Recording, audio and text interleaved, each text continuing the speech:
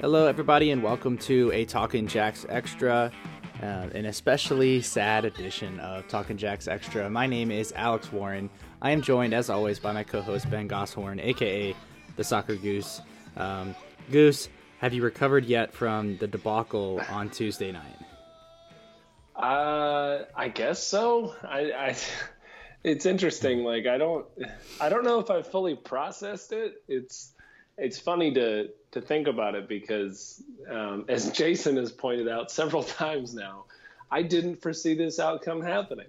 I may not have meant it in the context that it sounds like, but yeah, like I guess I did. I guess what I meant to say when I said that is I didn't want to envision this outcome, but here we are.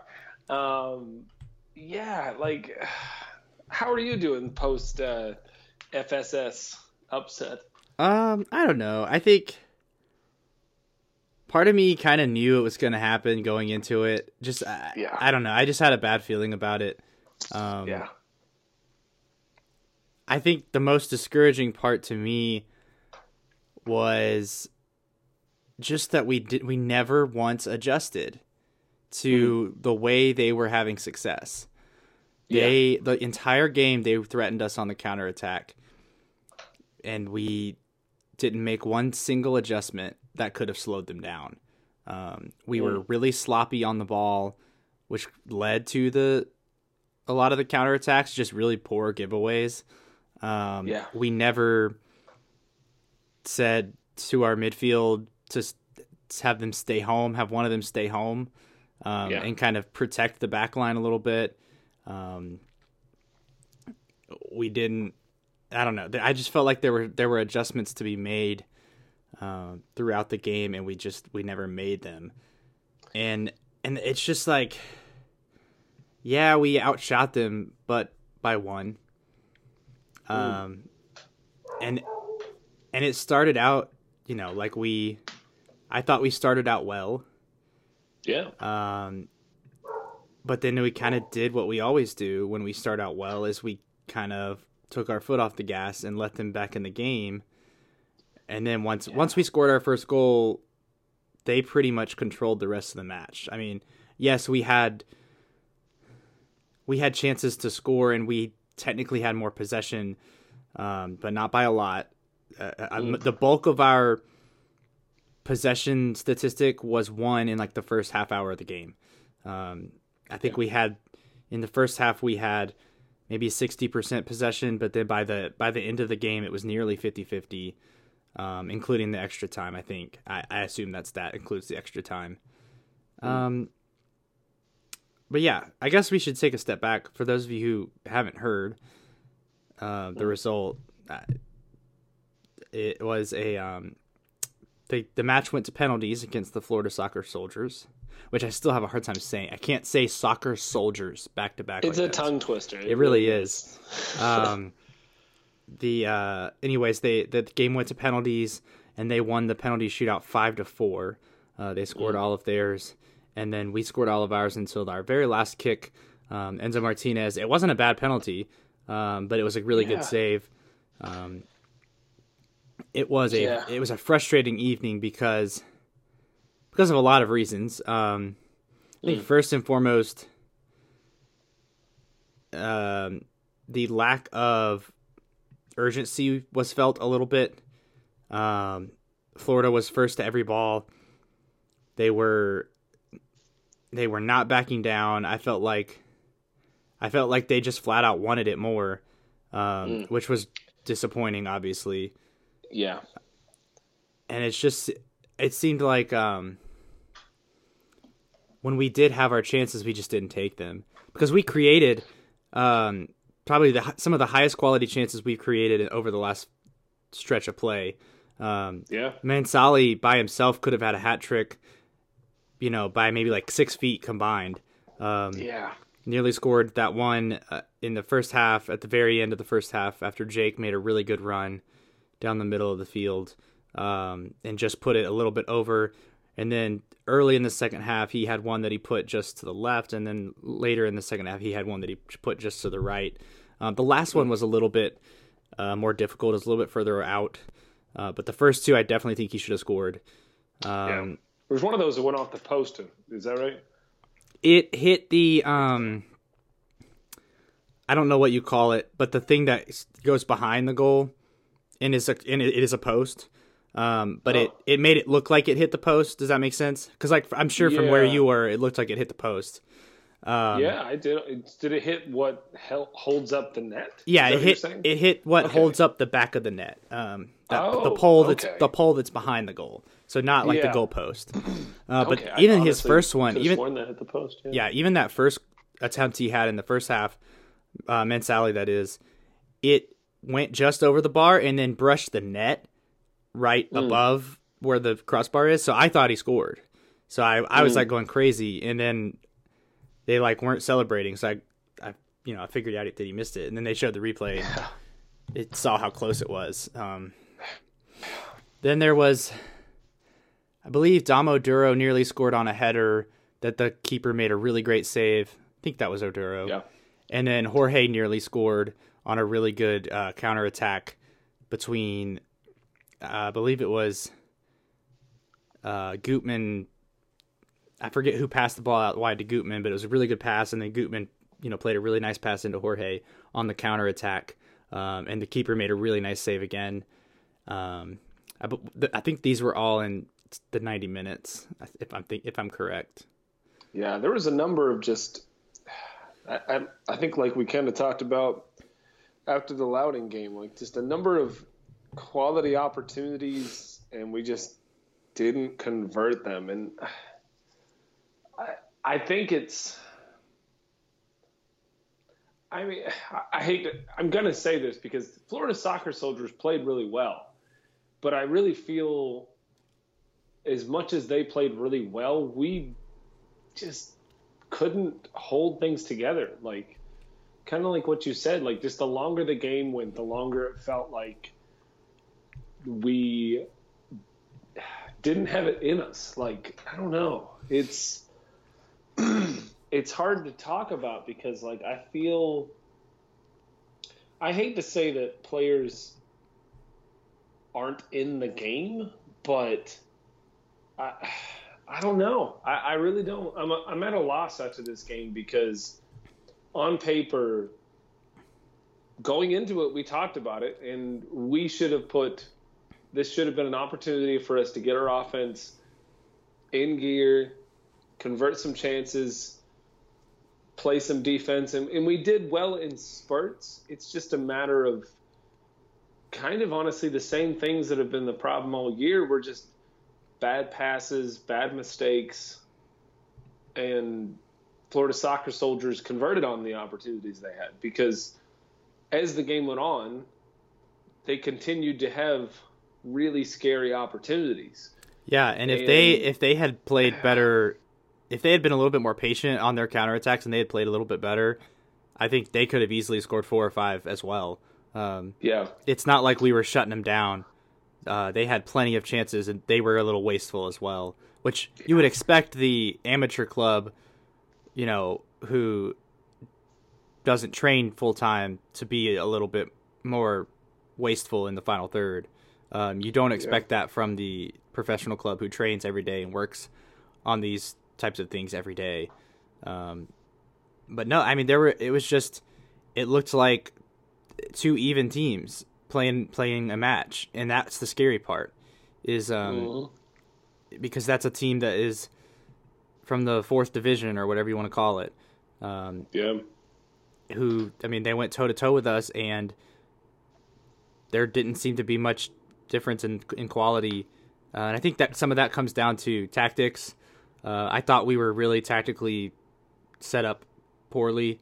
I don't know. There was just no defensive midfield presence, which has been a problem for most of the season in the absence of Kevon George. But I mean, Mikael Maria was, I thought, supposed to be a defensive midfielder. And he has, I mean, if he's a defensive midfielder, he doesn't do much defending. And I think that goes down to like what he's been instructed to do. Mm-hmm. And I just, I think he did okay in the offensive attacking way, but even then, like I think that's what's killing us, and what is going to continue to be the problem when we don't have Kevon is we really have no prowess in the midfield. Mm-hmm. Like, we have nobody that seems to want to take responsibility. I think Jake did pretty well, all things considered, but that's not his role to be that anchor in the midfield. Right. I was just going to say the same thing. I thought Jake played well. He was very good getting forward. They could not. One thing that frustrated me was that his run that he did in the first half, and he actually made several runs where he would just, basically just put his head down and sprint because they couldn't keep up with him. And there were several players on the field that could have done the same thing. I thought Zion Jones could have done the same thing, and he showed flashes, but especially in the second half, he was trying to do. He was trying to get a little too fancy with his footwork and trying to do way too many step overs when if he'd have just put his head down, and I know that that's not the most technical thing, and I know it's not the prettiest thing, but if he'd have just put his head down and run past the defender, there's nobody on that field that could catch him or match him for speed. Yeah. He could have gotten down the line easily and then, played a ball in or attacked the keeper or whatever. But he just kept going after those step overs over and over and over. It wasn't working out. I think that was eventually why he was subbed off. Maybe that and a little bit of fitness because he did look a little tired. Yeah, he was. This is the most we've obviously seen him, and he had, like you said, he had spurts. I think Jake had spurts. I think Enzo. It was weird because there was a lot of times where we would cut through their midfield. Yeah, Enzo did it a number of times. Jake, like you said, did it. Where either, as the game went on, it felt like we understood that they were going to try to either foul us or try to be physical with us in the midfield to try to stop us from getting those breaking through the midfield to get to that into the box. Mm-hmm. But then once we got a footer or so from the box or in the box, we would just make a mistake on a pass. Yep. No, you're exactly right. Probably, quite frankly, was one of the better games we've seen from Enzo. Impactful-wise, he just didn't have that final touch. Mm-hmm. Which, the final touch for him has been missing a lot this season. I think he's still trying to find his groove. He's trying to find where he fits, in the system. Mm-hmm. I thought the wide players did okay. I thought Joel was a little bit lost at times. I don't know, it seemed like we had opportunities to play him in on those wide runs and we didn't really take advantage of that. And Mensali was actually very active from the left side. If he'd have just been a little more clinical, we're probably talking about a 3-4-2 win, But we you can't play that game because, like I said earlier, if they'd have been more clinical, you could flip the script and they could have won 4-2,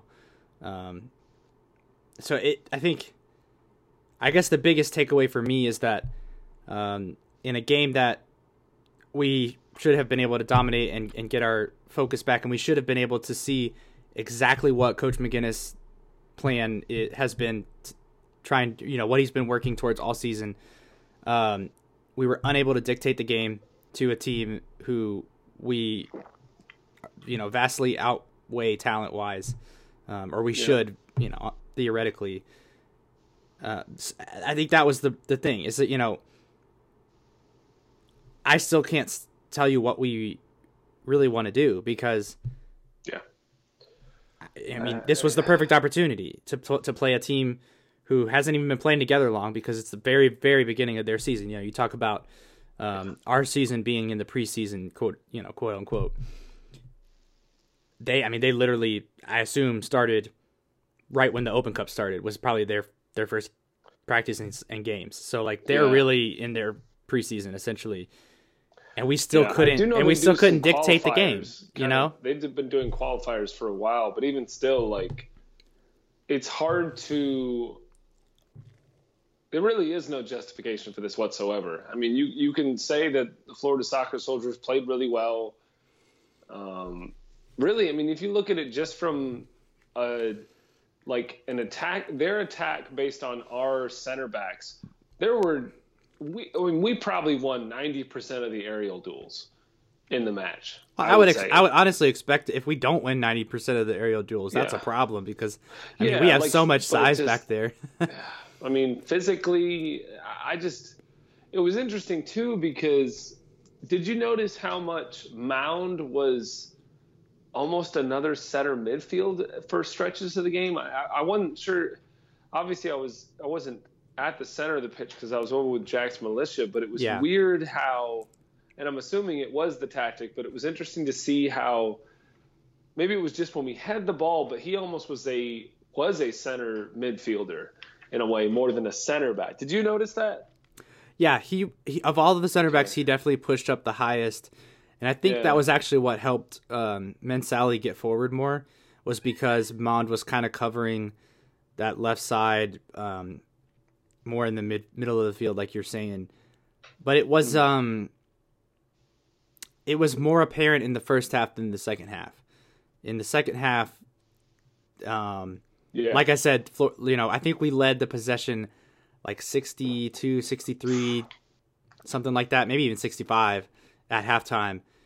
And then by the 90-minute mark, I think it was down to 55 where it ended up at the end of the game. 55-45 is what it ended up being. Because I think it was pretty much 50-50 the rest of the game after the first half. Which whatever, but they never really threatened to break us down, once we had everybody behind the ball. It was really, they were really dangerous on the counter. And it was just frustrating that we never adjusted to that. We can sit here and beat a dead horse all day. Obviously even when they went down to 10 men, we could not dictate the game. That was that to me, I'll just keep going back to that. Like, we were unable to dictate the game against a team who is talently inferior. That's not talently is not a word. Inferior from a talent perspective, even when they went down to 10 men. And I know we were probably tired, but whatever. It was still a bad look that we were under so much pressure and giving the ball away so much when we had a man advantage for the entire extra time. Based on watching the game, you wouldn't even be able to really know. To be honest with you, I probably forgot that we were up a man. I think it dawned on me after they put in the tying goal in extra time. Yeah. Well, we were up a man, and it was just like, I don't know. It's just, it's tough. I mean, it's definitely, as much as I'd like to focus on the regular season, like this, just the way the game was embarrassing too, as far as I'm concerned. And I hate to use that kind of a word, but like, I don't know what other way of describing it, because I mean, you control the game for the most part, and you have all these opportunities for 3/4 of it, and then you let in a goal in the 78th minute. You still got time to come back and get an extra goal. You don't do it. You score an extra time goal. What was it? In the latter part of the first intermission, or the first extra time slot, if I'm not mistaken. Mm-hmm. Can't see it now. Yeah, we scored. Minute. Yeah, we scored very early in really extra time. Yep. So we've got even more time to do that, and then just I don't know, and it's. And then the back pass happened, which I mean I don't want to pile on, but that was one of the worst back passes I've ever seen in my life. And I almost just have to laugh because it was the brain fartiest of brain farts. Because I mean we've talked about this in our group chat, but you can see him. He's telling Mond to clear the ball down the field, and then and then Mond plays it to him, and then he immediately tries to do a no look back pass from the midfield line all the way back to the keeper. I assume that's what he was doing. Maybe he thought Hugh Roberts was behind him or something, and wasn't trying to go back to the goalkeeper. I have no idea what he was thinking. Yeah, I don't know. I don't know that he was thinking. I think his body may have just taken over and reacted in panic. Yeah. It was just, oh man! As soon as that happened, I was just like, "We're gonna lose." I just knew. I knew. Yeah. At that point, once that happened, I was like, even if this goes to penalties, there's just no way. This is fate. Intervening. But whatever. I mean, where do you think this ranks in terms of like lowest points? I mean, obviously we've had the Open Cup has been very unkind to us since the first season, where we, went to the 5th round, I think it was, and beat the Rail Hawks, beat the New England Revolution, and I think lost out to the Chicago Fire maybe in the 5th round. Yeah, even that game we were somewhat competitive. I'm pretty sure we scored first in that game. I think you're right. I think so. But like since then, the Open Cup's been very unkind. We had the 6-1 or no 5-0 after the June Marquez Davidson red card. No, it was 5-1 because we were 1-1 and going into extra time. Was it 5-1? Okay. Yeah, because that game was terrible because that red card happened. That was pretty bad. That red card happened really early. Yeah, and then we went into extra time, and they because put of the non-golden goal rule, which you should just institute that thing because the fact that but I don't want to go down that route. No, golden goal is stupid. Well, I don't know. This isn't hockey. Discussion for another day. But I don't know. I think this has to be the lowest point because is it lower than losing to our rivals 5-1 away? 6-1. It was 6-2. It was 6-2, not 5-1. Oh. Well, wait, I don't know which one you're talking about. We've lost both of those. We've lost to both of those scorelines. It's been 6-2 and 5-1 up there. One of them was in the Open Cup, one was in the league. Oh, I'm talking about last year. Okay, yeah, that was 6-2. Was it really? Oh, yeah, it was really bad. Wow. Yeah, I think this has to be the lowest, unfortunately, and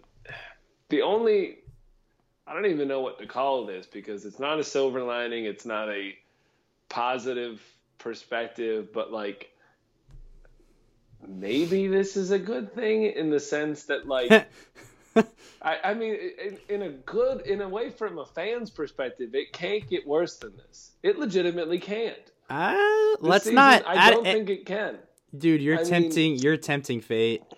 And it absolutely can get worse. It is early in the season. It's May. Today is May 16th. It can absolutely get worse. I don't know. And I think the most frustrating thing, to be honest with you, is when they saved that last penalty, I wasn't even mad. I was just well, it happened. Yep. Same. No, I wasn't mad at that point. It was just and that may have been a mistake by me to not fully grasp, okay, they saved the 5th penalty. This is over now. Because I'll say this. I don't want to rant too much about the refs because they were terrible. But the referee was waving off the Florida Soccer Soldiers from celebrating. I swear to you. I don't know if you saw this on the cast, but no, Florida Soccer Soldiers ran after their goalkeeper. And I may have been misinterpreting his actions, but I swear to you, my interpretation of it was he was telling them to not celebrate like that. And I'm like, oh, okay, so I guess we're good. And then I realized we weren't good. And I will rant about the refs for a moment here because he was terrible on both sides. I mean, every slight bit of contact was a yellow card. See, it wasn't a physical game. It just wasn't. See, I'm gonna push back there because I had the benefit of watching. I watched it on TV, so I had the benefit of instant replay, and it was a very physical game. In fact, I think Maria's challenge in the second half, he was lucky to not get a red card. When he got a yellow card, he went in with both feet, studs up. It wasn't off the ground, which is probably what saved him. But he was had that closer to our box? No, it was actually right along the sideline on the midfield line, where the benches are. So like right in front of the fourth official. Okay, I must have missed that one. It was he missed the ball and came in with both feet and took out the guy, the Florida Soccer Soldiers player, and was honestly probably lucky not to see a straight red. You know, Hugh Roberts picked up that early yellow card, which was definitely a yellow card. I thought all the yellow cards were deserved on both sides. You know, Florida Soccer Soldiers, like you said earlier, they were not afraid to just kick us to keep us from getting past them, and that went both ways. We were not afraid to kick them just to, you know, keep them from getting past us either, because I think everybody but Mond. No, I think Mond did get a yellow card. Yeah, that was really the only one, and that may just be one where it's a weird rule because, you know, he clearly won the ball, but then with his follow through, he kicked the guy with his studs raised. You know, that one didn't make any sense to me because he won the ball. Yeah, that's one where it's just kind of up to interpretation, I think. I don't know. Because it's just like... the tackle on Jake, I don't know how it looked. The tackle on Jake in extra time, I'm not sure how that looked on the stream, but, like, it was a 2-footed tackle, and I don't know how that's not... I mean, I guess it's a yellow based on all the other contact, but that... I don't remember the one on Jake. I just remember there being a lot of yellow cards, and all of them being worthy of yellow cards. There was the handball shout, which... That's another one where I think it's just up to interpretation. I feel like it would have been a harsh handball because the guy, it was totally unintentional. I mean, I don't know. Maybe I need to see it again, but like I can't understand how a ball is rolling over the line, to the line, even if it's not going to roll over the line, but the player stops the progression of a ball anywhere on the pitch with his hand on the ground. That's not a natural position. It's not at his side. Well, it was. I think it was mainly because he slipped. If he hadn't have slipped, he wouldn't have handled the ball. But you, I don't know. I mean, devil's advocate. Like, I can't remember how he slipped. How did he slip? Do you remember how he slipped? Because I don't remember how he slipped. But like, devil's advocate, if he slips and unintentionally loses his footing, stops the ball with his hand going over the net, like that's really coincidental. I'm tinfoil hatting this, of course, but like. Well, I mean, if he hadn't have slipped, his feet would have stopped the ball. Is basically he was running in, and it's not like the ball was rolling fast. It was it was like deflected or something beforehand, and he came in. He was running from like the corner flag area or like that direction towards the goal, and his feet, he tried to stop and plant his feet, and his feet went out from under him. And it was like you know, he was trying to catch him. You know how you just naturally try to catch yourself when you fall like that. And the ball rolled into his arm. And so I understand where some referees would absolutely give that as a penalty. But then I totally understand why it wasn't given as well, because it was completely unintentional. It was bang, bang. It wasn't like he had a chance to move his arm out of the way.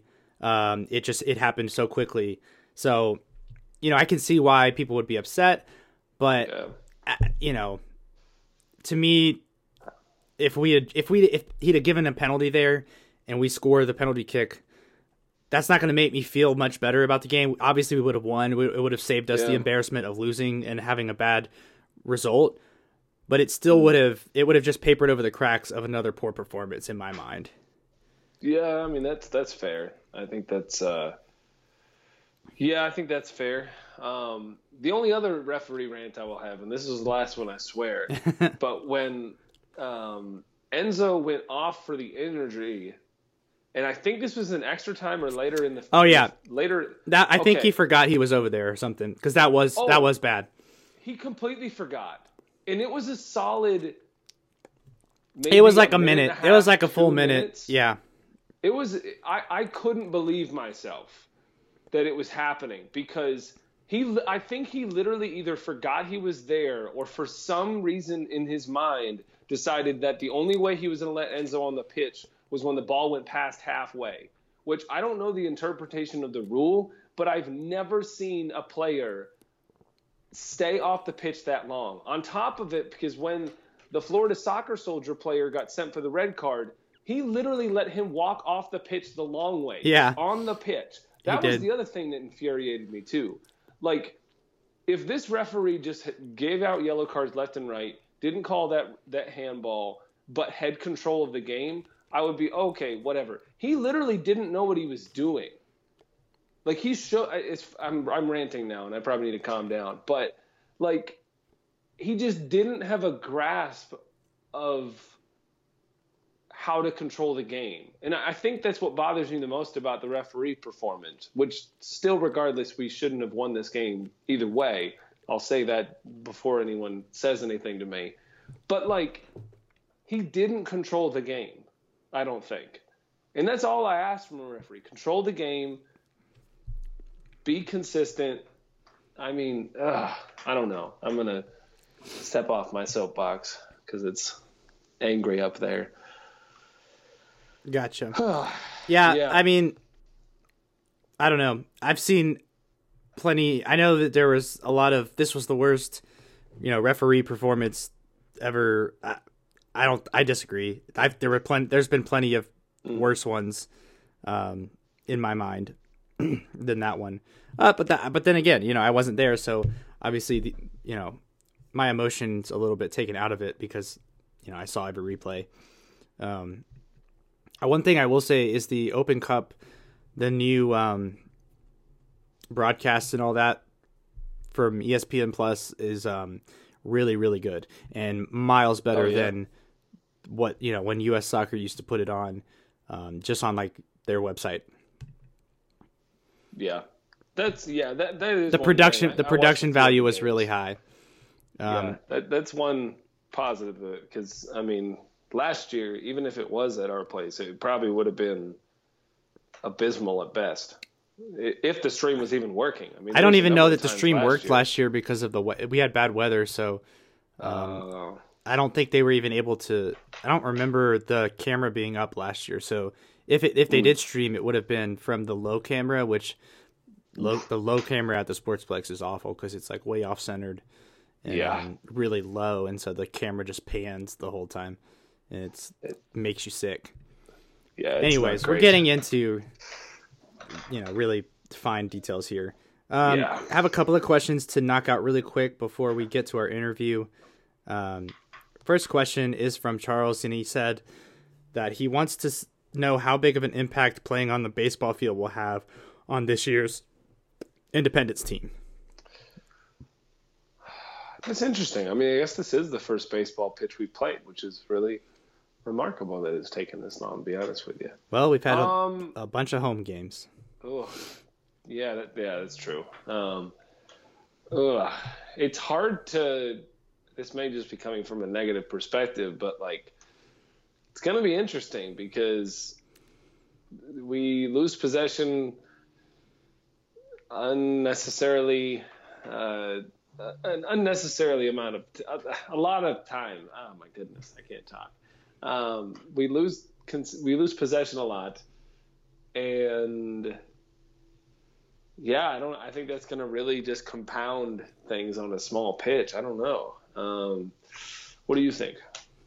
I think it may help us a little bit with our defensive midfield issues because there will be literally less field to cover.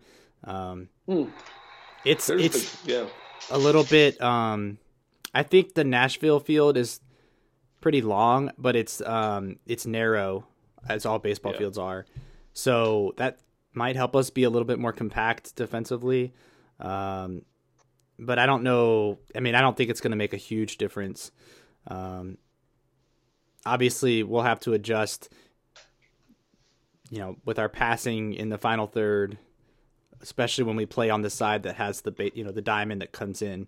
That's always something tricky you have to navigate as your first time playing on a baseball field, which there might be a handful of players who have not played, soccer on a baseball field if they are new to the States. I'm not sure. Do we have a lot of... I mean, Damo Duro probably played at Yankee Stadium, so he's probably played on baseball field. I'm trying to think who else is new this year that maybe hasn't played. Kivituka's probably never played on a baseball field, but he may not factor in much. Yeah.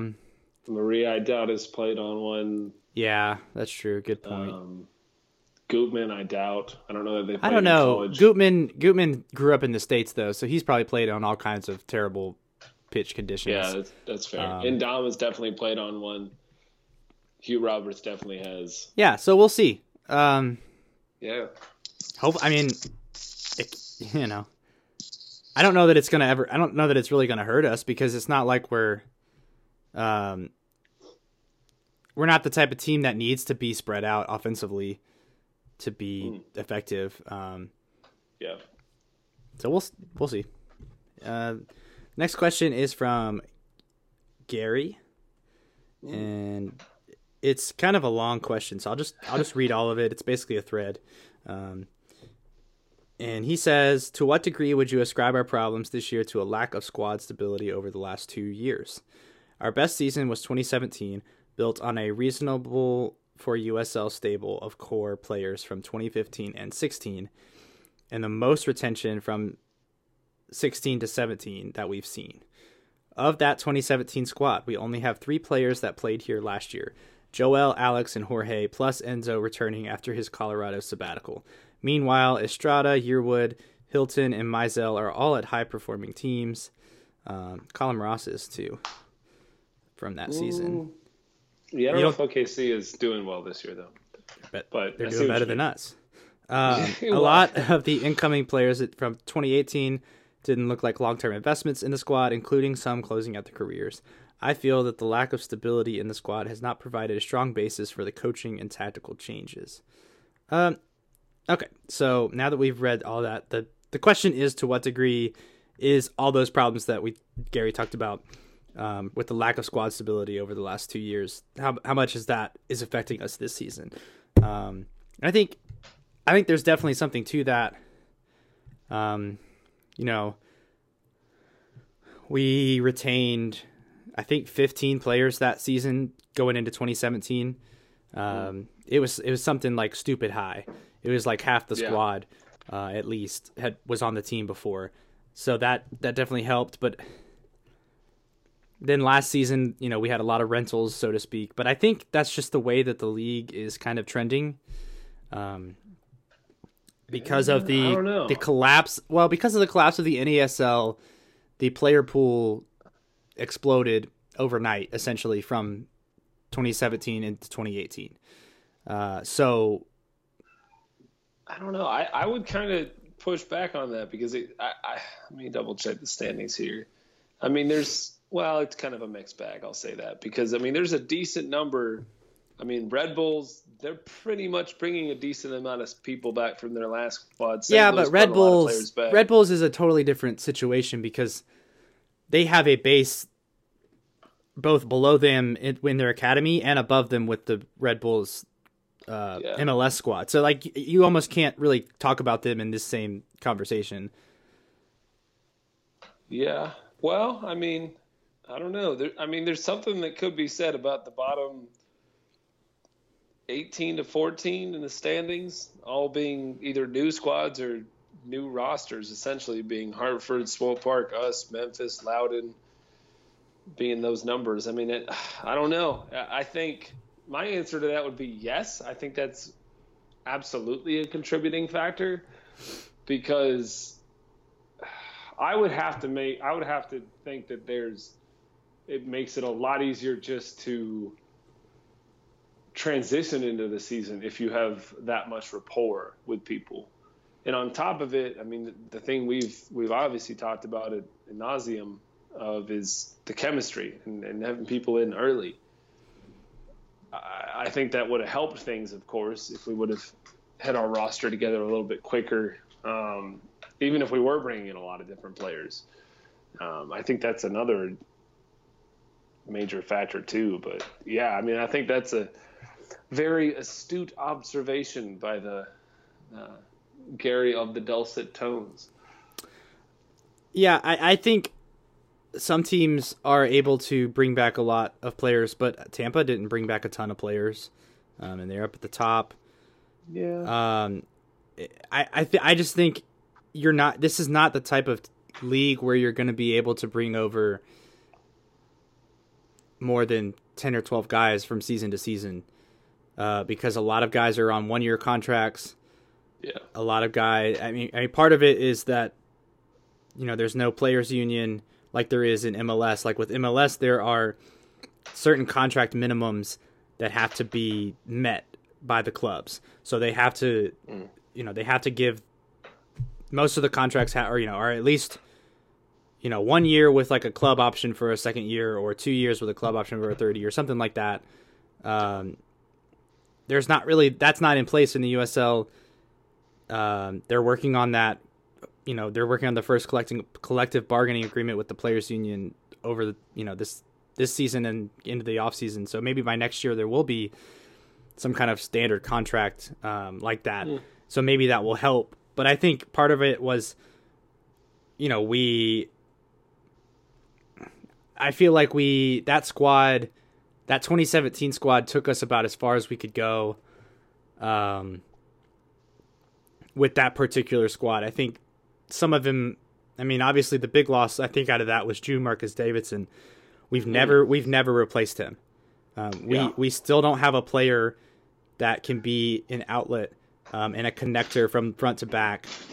He was always available for a pass. He knew where everybody was on the field at all times. He was, constantly directing everything. And we haven't had that since. We don't have that this year. I think this year we're even worse in the midfield than we were last year. And that's where that's one of the reasons why we're losing so many games, is because that area of the pitch we're getting run over almost every game. So I think that's definitely a factor, but I think other teams are facing that same issue and have found ways to cope with it. So I think we just have to. I think we have to find other ways to cope with it, because I don't know that the league is just going to be a place where you're going to be able to retain a large number of your players from year to year. I mean, even a team like Charleston, who we think of as kind of the model of consistency in the league in terms of, always in the top 10 or top anywhere between the top 4 and top 10, Charleston's lurking. But even they have a lot of turnover from season to season, and they figure out a way to make it work. So, I can definitely see where that's a problem, but I don't want to. I don't know. I feel like there's ways around it as well. Yeah. So. All right, that's fair. All right, that does it for all the questions, I believe, prior to our interview. The rest of the questions I'll save for our interview. All right, cool. Well, we're going to roll that interview now, and there won't be an outro. We'll just say goodbye. When we say goodbye at the end of the interview, that will be the episode. So thank you for listening, and hopefully the result Saturday will be a little bit better. So enjoy the interview. All right. Well, welcome. We've got Jonathan Slate from Speedway Soccer. He is a writer / podcaster extraordinaire for Speedway Soccer, and specifically about Nashville SC, of course. Welcome to the show, Jonathan. How you doing tonight? I'm doing pretty well. How about you guys?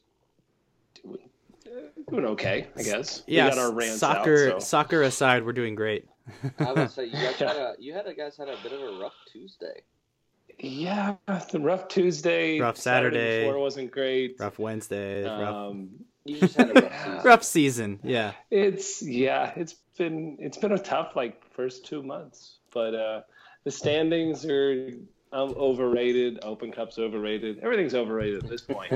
But the first question I was wondering is, what is it like to win? No, I'm joking. We're not going to ask that question. You don't have to answer that. I'm sorry. I had to do that. But yeah, so how would you describe the season for Nashville SC so far? Just like in a quick sentence, how would you describe the first part of the season for y'all? In a sentence, I would say it's been pretty good, but there has been some, disappointments and some struggles along the way. So what do you think has been, and I've kept track a little bit with Nashville SC, but what do you think has been the main issue for Nashville SC here, or point of a place that the Independents could exploit for Nashville SC? It's definitely going to be goals on set pieces. If you look at where Nashville has struggled this year, we started off the season with a 2-0 win against Loudoun at home, and then we had St. Louis come to town and gave up a late set piece goal from a foul outside of the box. We had a decent go at it, but then, just last week we had a disappointing goal that we gave up on a set piece against Tampa Bay. So those have been two key losses and key points dropped, especially the St. Louis one with it coming late. Our other kind of disappointments have been just, Charleston wasn't pretty. We lost 3-1 there, but that was more just, there was a few individual mistakes. But I would say if there was any place that that Charlotte could exploit, it would be, set piece defense on set pieces. And then what would you say is the positive for Nashville SC this year? I mean, Daniel Rios has without a doubt been the positive. I was afraid you'd say his name. Yeah, which I'm sure I know you guys are quite familiar with. But yeah, no, that was, if we looked at what happened last year was, we created middle of the road chances as far as, number of chances created, but we weren't converting them. Nashville ranked, I think, second to last or third to last in chance conversion rate. And so we weren't converting chances, and, having Rios, who has, been there from the get-go and has been converting chances, he's got 7 goals so far on the year, has been great. Lancaster's had some injury issues, so he hasn't really hit the ground running, but the highlight has definitely been Lancaster and Rios, and to a lesser extent, Carlton Belmar. Yeah. So last question for me here is, how have those new pieces mixed in there? Because I know Belmar, I believe I listened to the most recent Speedway Soccer podcast when they played Swope Park, and it sounded like he just recently has kind of found his footing. But Belmar, Rios, I'm forgetting a couple other names. But how have those new pieces fit with the club? So we started off the season, Gary Smith was playing a 4-3-3, and he was trying to force, and this was when Lancaster started off the season healthy, he was trying to force everybody in, so he was, Lancaster got pushed out wide to the right, which doesn't fit his skill set. We've probably seen the most success in a 3-5-2/4-4-2, we've put Belmar out on the wing, and Belmar, up until the Swope game, he hadn't contributed an assist or a goal, but he'd had a lot of, beating defenders out wide, getting a man, getting a ball in, but no one was just connecting. So I feel like Belmar and then Rios with his 7 goals have started to fit in well. It's just with Lancaster finally coming off of an injury, we've seen him. He got a goal against Swope. He started this past week against Tormenta 2 and got himself a goal. So I think he's starting to find his footing, and I think we'll start to see him and Rios up top more in a 4-4-2, with Belmar out wide, and then one of either Ropapa Mensah or Alan Wynn, who's was out most of the beginning of the season with concussion, and a couple other injuries that kind of kept him out. So one of the issues we were just having was, not having that second winger to put out there. Cool. I mean, this is Alex, by the way. I had a couple of questions kind of about Gary Smith's tactics this season. I know last season there was a big emphasis, I assume it was on purpose, on defending. Nashville is one of the best defenses in the USL. And it's not that you guys have been bad defensively this season, but it does seem to be, less of an emphasis. Nashville's scoring more. So I was just kind of curious if he's kind of changed his approach at all, or if it's just the players that you guys have on the roster fit what he wants to do a little bit better this year. Yeah, I would say he has changed his approach a little bit more. If you guys keep an eye out on the weekend, you'll see that the fullbacks are pushed a bit higher up the field. Um, if we're playing the 4-4-2, there's a lot of times where it's basically only the two center backs that are back there. So he's had, on the left side, it's either Taylor Washington or Justin Davis, and on the right side, it's been a rotation of Kosuke Kimura or Darnell King. But both of those fullbacks are going to push high up the field. They're going to press really well, try to win the ball back. I will say probably another thing that's hurt us defensively is there has been times where Balu Akinyode hasn't started every single game. There's been a couple games where we've seen just LaGrassa and Reed in the center of the park, and I think that hurts us defensively, not having that six there that can break up play and intercept balls. So I think that has been a detriment, and also we have been we've had some defensive rotation. We've been rotating two goalkeepers in and out, so I think that also is been there hasn't been necessarily a set back five. Gotcha. That's interesting because I think I personally was a little bit worried about Nashville kind of this season and with the transition to MLS if he didn't kind of change his approach a little bit, because I felt like last year you guys had more attacking talent and you just couldn't figure out what to do with them, and so it was kind of encouraging to see you guys starting to put some goals on the board this year. I have a quick listener question. I'm going to rephrase it a little bit because you've already kind of talked about Rios and Lancaster's start to the season. But the question is essentially, everybody was put on alert when you guys picked up Rios and Lancaster in the same offseason. Basically the two top goal scorers from last season now on the same team. Do you think that the two are going to play well together once Lancaster does come back from injury? I think they will. I think that Lancaster is a guy that likes to drop a little bit deeper and pick up the ball, and he does have a bit of a pass on him. Whereas Rios is a bit more of a target forward. He does make some really good runs and really smart runs, but he's able to bring people into play. He's a big guy, really good on his feet, really good in the air, and then having the guys around him to be able to play guys around. From what we saw in the preseason, and that's the most that we saw them together, which was very little, I think they're going to work really well together. But at the end of the day, if it's a situation where we have to play with one of those guys coming off the bench, last year we had guys like just Tucker Hume, who had a great preseason, who's had a decent start to the season coming off the bench, but having a guy like either Lancaster or Rios coming off the bench in the 60th minute is not the worst thing in the world. Yeah, champagne problem, I guess. that definitely is. But I'm really interested to see. We've seen them toward the end of last season using Rapapa Mensah more out wide as a winger, either in a 4-2-4 or a 4-3-3, and I think he plays really well out there. He can come off the bench. He's one of those players that is able to quickly find his place in the game and get on the field. So, I think that there's a lot of tactical flexibility with these guys. Gotcha.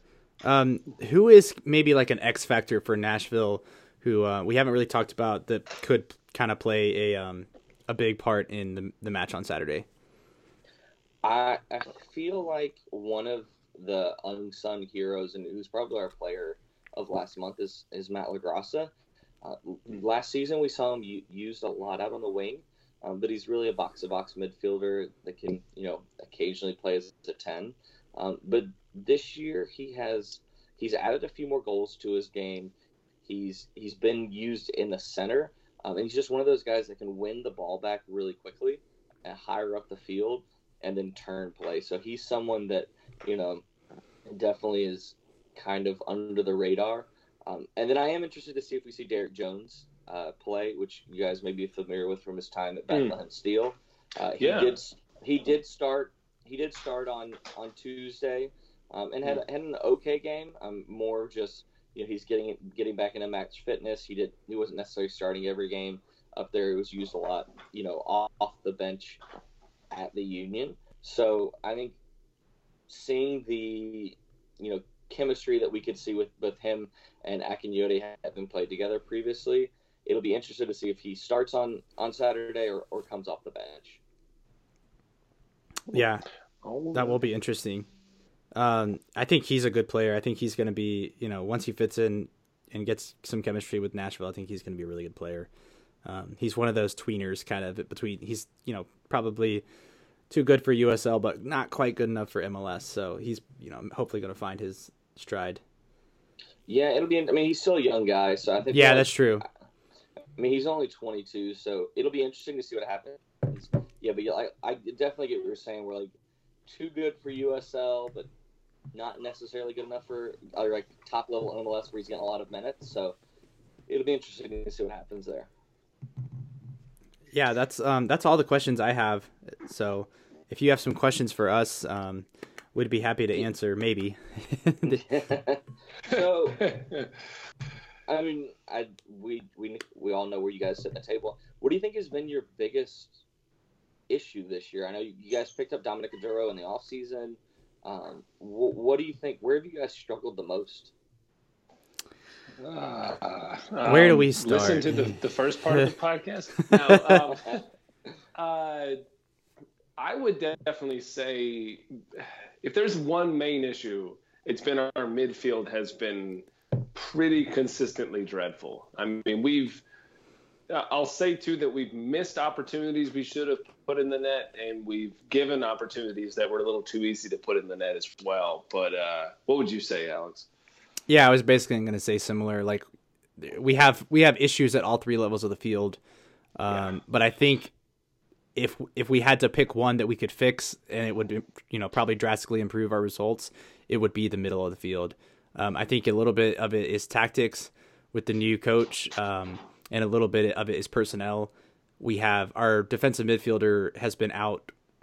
Kevon George, I think the last game he played was maybe in Charleston, which was several weeks ago. Actually, maybe more than a month ago now, because I think that was early April. So he's been out, and then another midfielder that's played a lot of minutes, Mark Hill, has been injured as well. Those two guys, I think, are the best midfield pair we have, and they have both been out at the same time. So we're playing two guys who I don't think particularly fit well together, and I don't think our tactical approach is very committed to winning the midfield battle. So that's our biggest issue, but we have issues at the back and at the front as well. So. So I think a lot of our listeners are going to have this question. How's Andrew Gutman doing? I forgot about that. I guess he was loaned to y'all and then loaned to us. Is that how that worked out? I think that's how that worked. Well, sort of. Yeah, that's it's basically the Fire being, Nelson Rodriguez wanted his way. Yeah. I think he's been quality for us. I mean, he's scored 2 goals. I want to say he's maybe had an assist or 2 as well. He's been exceptional on the offensive side of things, I think. He's definitely shown to be a young player at times. And he's left a little bit to desire on the defensive side of things, I would say. But yeah, I think he's been one of the more brighter spots of the season, I think is a way of describing him. Yeah. Yeah, I would definitely agree with that. I think he has probably the highest potential of anybody on the team, being, 21, 22, whatever he is, just out of school.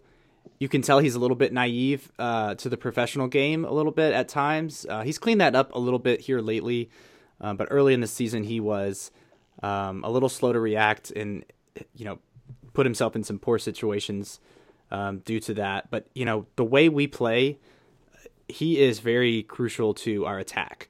If he's not getting forward and combining well with whoever is playing on the left wing, lately we've been playing more of a 3-4-3, so there's not really a left wing, but the left forward or whatever. If he's not getting forward and combining and taking shots and trying to put in crosses and cutbacks, we're probably going to struggle to score. So he's a very important player for us. And it's weird because, he's a left back or a left wing back, but he's so attack minded and he's so skilled in the final third that you almost forget that he's a defender at times, because he doesn't spend a ton of time in the defensive half, especially when we have the ball. Gotcha. So, looking forward to the game on Saturday, what do you guys need to do well in order to get a result at Nashville? I think to me the biggest thing is to just not get dominated in the midfield. If we can, when we went down to Tampa Bay a couple weeks ago, we actually played pretty well. It was a little bit disjointed at times, but we kept pretty organized at the back, and I think it was because our midfield played a good game. So, I think if we can just not get totally dominated in the middle of the field and not have sloppy turnovers, because we're not good in transition because of, players like Gutman, and on the other side, Joel Johnson, they play so high up the field that, our center backs get put on islands and they're not great in those situations. So if we can avoid those situations as much as possible, I think we'll get, have a much better chance of getting at least a point. Gotcha. And then what do you think that Charlotte needs to – what do you think there's something that Nashville can exploit against Charlotte? Goose, you want to take this one? You gave me the easy one, Alex. Something that they can exploit is really I'm trying to pinpoint one thing. I think continued chances and not letting us get in a rhythm. I think, honestly, the biggest issue we've had is teams. I think when we feel comfortable, essentially when clubs give us the ball and we think we're good, we pass it back and forth, we do this, that, and the other, and then our midfielder will lose possession, and then he'll cut down the wing on a cross and then cross it in. I think crosses as well have been a glaring issue for us, because we haven't been marking very well on them, which really scares me with Rios. I have very, very distinct memories of him playing for a team that will not be named. But I think if we're allowed to get in a rhythm, if Nashville pressures us, that's going to be the most difficult thing to deal with. That's what I'll say. Transition moments are just not a strength of ours, for like we've already said, for tactical reasons and for personnel reasons. Gotcha. All right, that's good. That's good to know. Are you guys making the trip over to Nashville? No. Yeah, sadly not. Yeah. I would love to go up to a game in Nashville. I've never been to Nashville before, but I've heard good things. We had some people go down there last year, and they had a blast. I think it was a rainy, cold night, but I've heard good things. Yeah, when we played you guys last year, it was middle of April, and it ended up being 30 degrees. Yeah, which is completely outside of the realm of usual temperature for the city in that time of year. Yeah. We'll have next time you guys are able to let us know. We'll take care of you guys. Yeah, I appreciate it. We'd love to make the trip. We're I guess this is our last season, so maybe it'll have to be a preseason or something. Or Open Cup. Open Cup, yeah. Well, we'll see. I think we have to win a game in the Open Cup first. Yeah, maybe we'll play Nashville too. Maybe that. I don't know. Oh. Yeah, that's all I got. Cool. I have a couple of quick questions from Wes Bowling, and they're kind of for all of us, I think. It's kind of one of it's Charlotte specific, but the other one I think is for both of us. But the first one is, which player most needs to step up for Charlotte to get a result? And and I don't know that it's I don't want to point out a particular player just because I have no idea what we're going to do with the lineup, considering we played 120 minutes in the middle of the week plus penalties, and we have 3 or 4 guys who are injured and could be coming back hopefully any day now. So I'll just say whoever is in the we'll probably line up in a 3-4-3. So those 2 midfielders, I think one of them needs to kind of step up and be a little bit dominant in the middle of the field, at least defensively. If we have Kevon George back there, it's going to be him. If it's Mikel Maria, somebody who can cut out passes and kind of protect the center backs and keep them from having to go into those one-on-one situations where they don't excel. That's my answer to that. Do you have a different answer, Ben? I would say, I think one way we can really kind of do a 180 and move up the table, hopefully in some ways, is if Enzo Martinez really kind of turns a corner and finally realizes his role in the find some form is what I'll try to say. Yeah, that's true. I think he's a player I feel like he's taken some strides, but just hasn't figured out exactly how to work in our system and hasn't unlocked that potential yet. If that does happen, I think he can really rally the troops and get things going for it. So, Enzo is for me.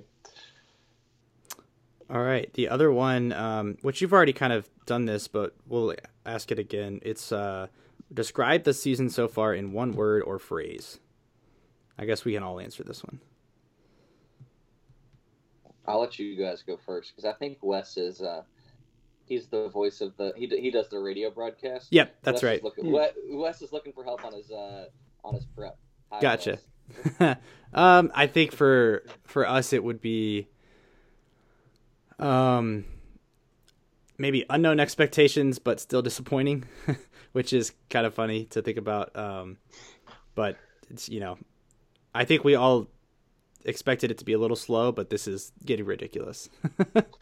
Yeah, I think that's it's definitely a darkest timeline type of scenario.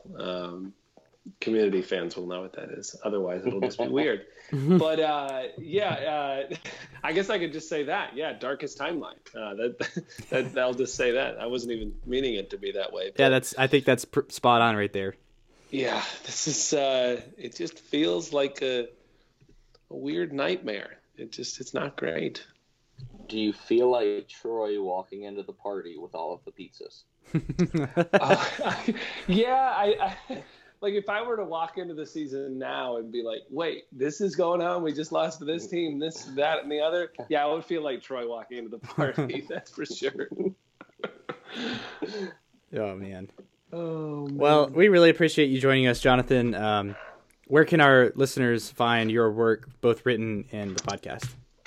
Yeah, you can find our all of our written work together at speedwaysoccer.com. And you can also find the podcast there. And then you can find me on Twitter at JSlateSSP. You can find all their stuff there. And then the podcast at Soccer Speedway. And then for our listeners, which I know everybody on Talking Jacks is going to know where to find you guys, but where can they find both of you? I am Alex_55. And I tweet about mainly things other than the Independents from that account for the most part. But that's if you want my thoughts on the NBA and all kinds of other things, you can follow me for sure. Kemba Walker superfan is how I would describe his Twitter for the time being. Yeah, hopefully longer. Maybe that might be coming to an end. Well, I'll always be a Kemba Walker superfan, but we'll see. Yeah. But I can be found on Twitter at the Soccer Goose is where I can be found on the Twitterverse. I don't really tweet about the NBA, but I do tweet Seinfeld gifs and probably tweet way too often when I'm watching matches. So yeah, there's that. Sounds great. All right. Well, again, hope you have a good night and good luck on Saturday. All right. Thanks. You guys too. Take care. Thank you, Jonathan. Yeah.